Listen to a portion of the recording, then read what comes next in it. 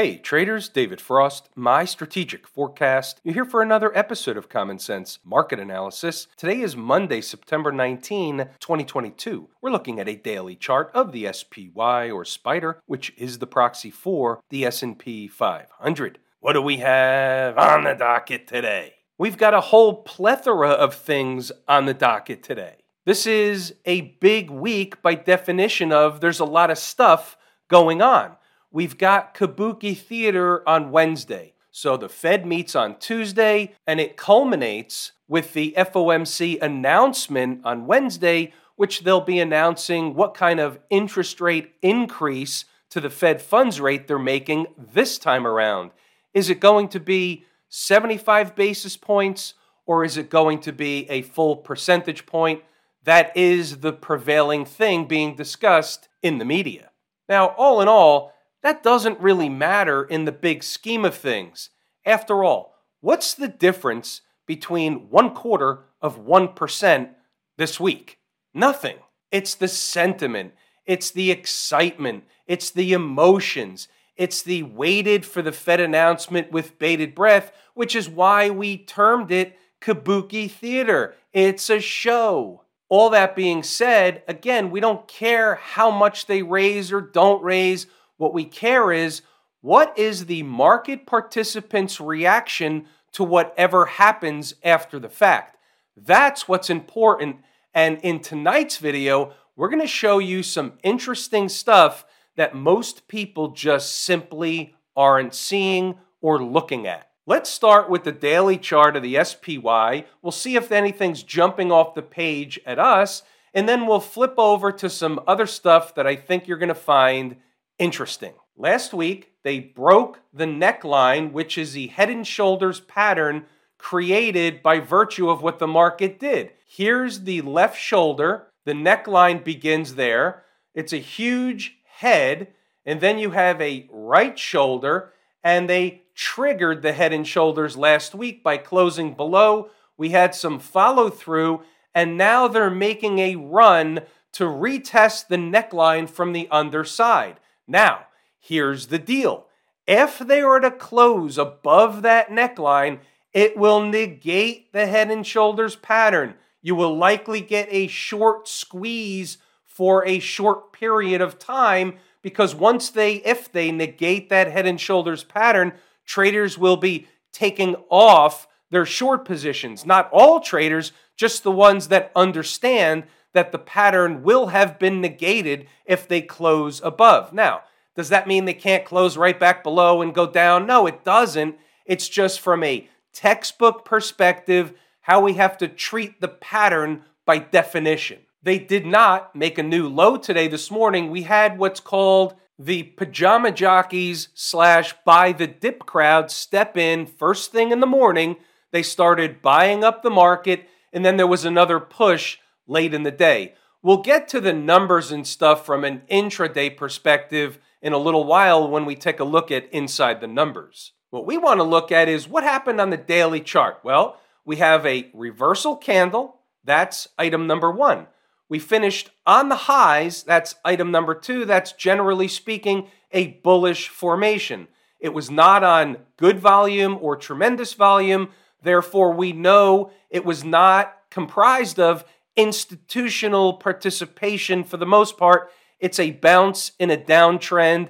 It's a dead cat bounce, whatever you want to call it. But what we do is we take the information that the market provides and we use it to our advantage. And today, the information, just taking it at face value, is a bullish close, a bullish finish closing at the highs, a reversal candle. All those things are bullish, and it tells us what we already knew is under normal garden variety market behavior, and we said this last week, if they break the neckline at some point, they will rally back to run a test of said neckline.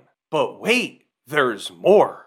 Last week, we took a look at the futures contract. Once again, here is the December ES contract, and you can see it has a different neckline price than does the SPY. Doesn't matter right now why. What matters is we have to take it at face value, and this afternoon, toward the end of the day, They made an attempt to touch and run a test of the neckline. Maybe they did, maybe they didn't. It's hard to say to the tick whether you have the neckline drawn in, but you can see from a this is what they were attempting to do perspective. They did make a new low in the futures contract today, and then they ended up running a test of the underside of the neckline. So here's the $100,000 question. What happens if they close above the neckline tomorrow in the futures, but not in the SPY? That's a great question.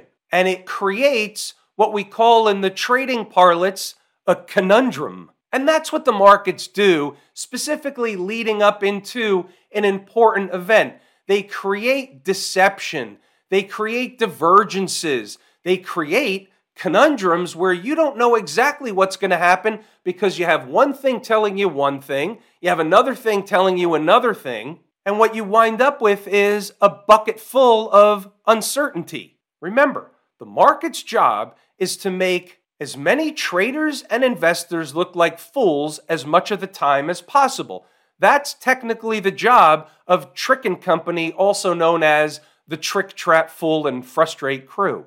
I'm watching both the futures market as well as the cash index and the S&P for clues one way or the other. Another thing to keep in mind, put it on a sticky note, tomorrow being Tuesday is Turnaround Tuesday. Leading up into the Fed announcement, they make things look bullish today. They flip them around tomorrow, pull the rug out from the Johnny-come-latelys that are also known as the buy the dip crowd, also known as the pajama jockeys from this morning. Don't be surprised if they pull the rug out on Turnaround Tuesday. By the way, what's the number you want to be looking at in the SPY to at least run a test of the trend line? And you just bring your cursor over here and you see it's coming in around tomorrow. Will be around 392.60, 392.70, in that neighborhood. Let's just call it 392.50 to 393 ballpark to run a successful test or a sufficient test of the trend line. Start closing above, meaning daily above, and all of a sudden, you open the door for the short squeeze we discussed earlier. By the way, what do we have following the Kabuki Theater event this week that culminates with the FOMC announcement on Wednesday, in addition to the Fed press conference run by Jerome Powell, the chairman of the Federal Reserve? After that, we have another tinfoil hat event. When is that event? It's Thursday night after the market closes. So there is some space in between the Fed announcement and the next tinfoil hat event. Now let's just cut to the chase. The tinfoil hat events have a tendency to, but they don't have to, have an impact on the market in terms of a reversal or an acceleration. And the way we gauge it is we watch the tape leading up into the tinfoil hat event. So let's just say, for argument's sake, this is one potential schematic. Write this down, put it on a sticky note. Let's say they have a turnaround Tuesday and they send the market back down, regardless of to where. Let's just say it's around the lows, today's low, Friday's low, it's all around the same thing. They get into a chop shop formation, and all of a sudden, leading up into the Fed announcement, they end up sending the market down further. Again, go with me on the potential schematic. This is the bear case schematic leading into the Fed announcement and through the Fed announcement. So Wednesday, it finishes negative. All of a sudden, Thursday, they're killing the tape some more. Everybody thinks the whole world's going to come to an end. They start to throw the baby out with the bathwater. They're hitting some much lower numbers. And then all of a sudden, at some point around Thursday night, things kick in.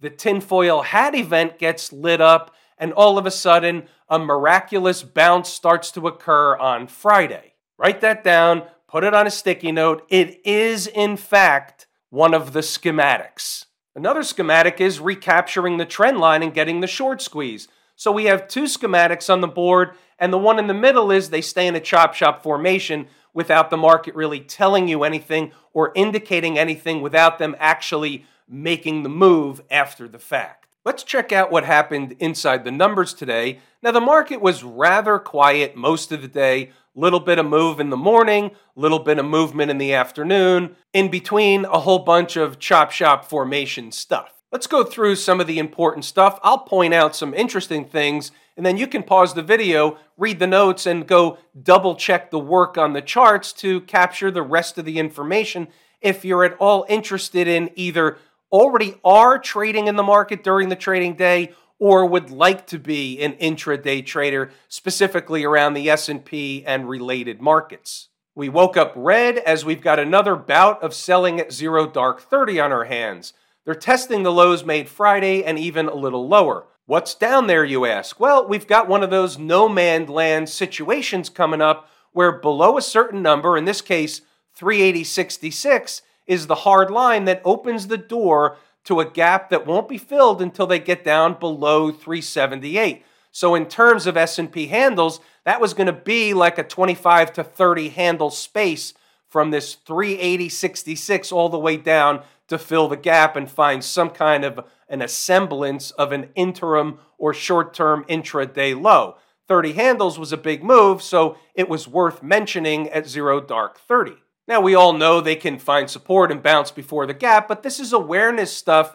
This is the pregame warm-up routine. This was big picture stuff in the spirit of being prepared for game time. Now, if they do the thing where they bounce them into the opening bell, they're going to try and recapture 384.30 for starters.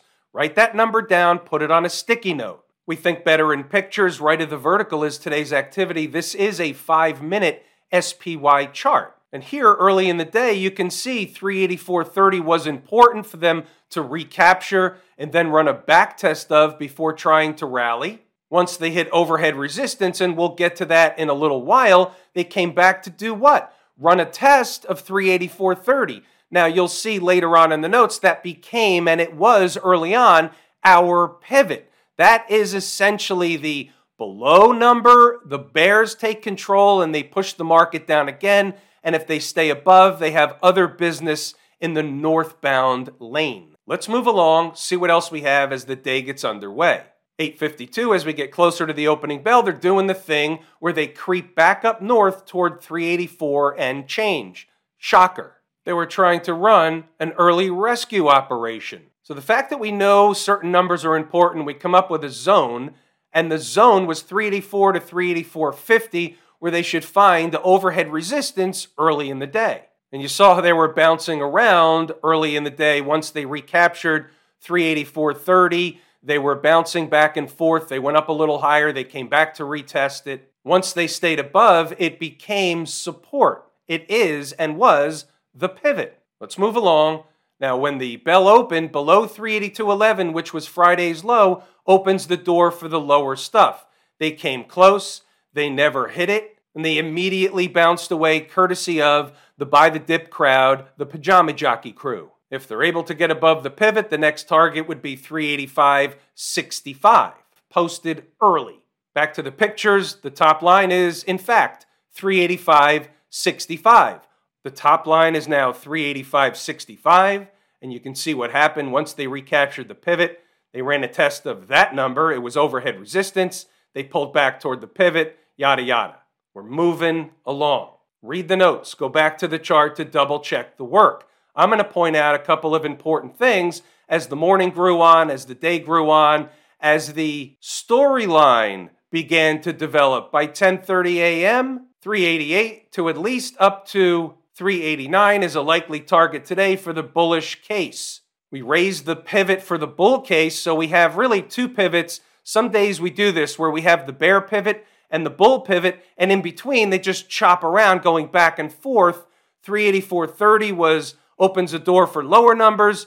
385.75 was the bull case pivot that opened the door for 388 to 389.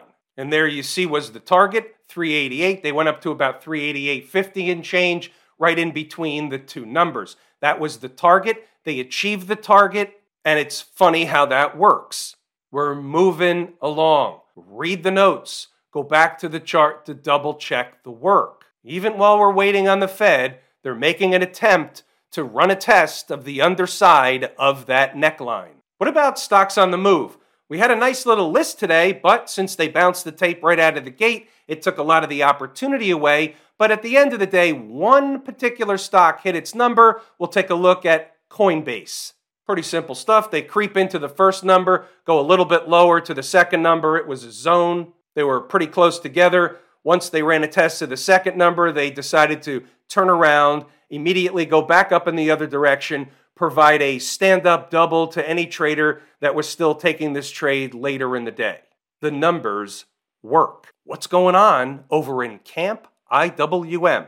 So they've recaptured the neckline that broke on Friday, immediately back above today on a closing basis. So is this a hint of something that's coming down the pike? We treat each market independent of one another, but we certainly can build a puzzle with pieces along the way and evidence when markets are telling us certain things. The IWM happens to be my favorite market leading indicator, and therefore this becomes a puzzle piece and it's on the table. Let me just reiterate something. Just because there's a head and shoulders pattern doesn't mean it will play out all the way, won't play out all the way, won't fail, will fail. This is the technical definition of how it works. That's what we're going over, but it doesn't really have anything to do with what happens in the market day in and day out. It's a way to look at it from a bearish or bullish perspective. In other words,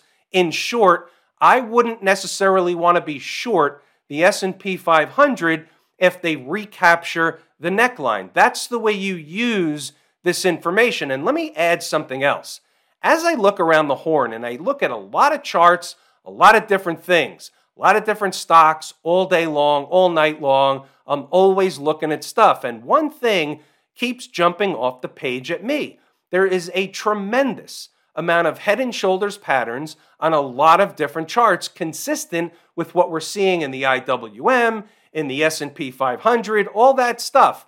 And what that tells me is two things. Either it's going to be one whopper of a sell-off and everything's going to get thrown out with the bathwater and it's really going to happen sooner than later, or it's going to be one hell of a Lollapalooza type of failure and there's going to be one heck of a short squeeze that lasts a little while, issuing a conveyor belt of pies in the face. We have the perfect recipe this week with the Fed announcement, the tinfoil hat event. A lot of different things can happen. It should be an exciting week. What about the folks down at the transportation department? Well, they got walloped on Friday along with the FedEx news, where they kind of warned that the global economy was on, shall we say, shaky ground. Now, once again, they didn't make a new low. They finished near the highs, which puts them in no man's land with a gap that's pretty far away. It's about 400 and some odd points away from current price. Now, if the transports are going to have some hell of a snapback to get up to fill that gap, then you would think the other markets would be following suit at the same time. Food for thought, puzzle piece, put it on a sticky note. It's on the table and in writing. The Q people look primarily the same as the S&P, finished near the highs, didn't make a new low. All the bullish characteristics are in place in the Q world. Again, beware of Turnaround Tuesday, and while we're waiting on the Fed, they can certainly bounce the tape around tomorrow and certainly half the day on Wednesday until we have the official Kabuki release.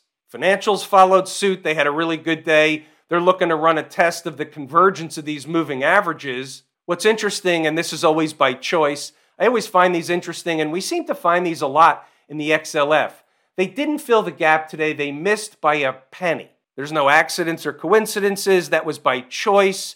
They could have filled the gap. They didn't fill the gap. Hell, they could have ran up into the convergence of those moving averages. They just chose to stop when and where they chose to stop. Is that telling us anything material leading into tomorrow? Not really. I just find it interesting information, and I'm trying to train you to look for these type of things that sometimes can be a tip-off to one thing or another. In this particular case, I'm not sure it's a tip-off to anything, but I can't help but notice these things. What about Smashmouth? Well, we have somewhat of a lagging situation in Smashmouth. Not only lagging from the chart perspective, daily, weekly, all kinds of stuff. But even on a day like today, we didn't have the relative strength. We had relative weakness against the S&P, relative weakness by just a little bit against the actual NASDAQ market or Qs themselves. As we know, Smashmouth, or the Philadelphia Semiconductor Index, is a pretty good proxy for the tech space as a whole, and they were up a little bit today, but they weren't up more or even equal to the S&P or the Qs. Again, we can't really take a whole lot away from that with our pending Kabuki this week and all the other stuff going on, but nevertheless, we have to take note of all these things. They are puzzle pieces. Markets are always trying to tell us something. The question is, can we read the information? Are we seeing what she's trying to tell us? That's another $64,000 question. Have I told you how much I appreciate each and every one of you? Without you, these videos are not possible. That is true and accurate information. We're pulling the ripcord here today. I'm David Frost, my strategic forecast. Thanks again for tuning in to another episode of Common Sense Market Analysis.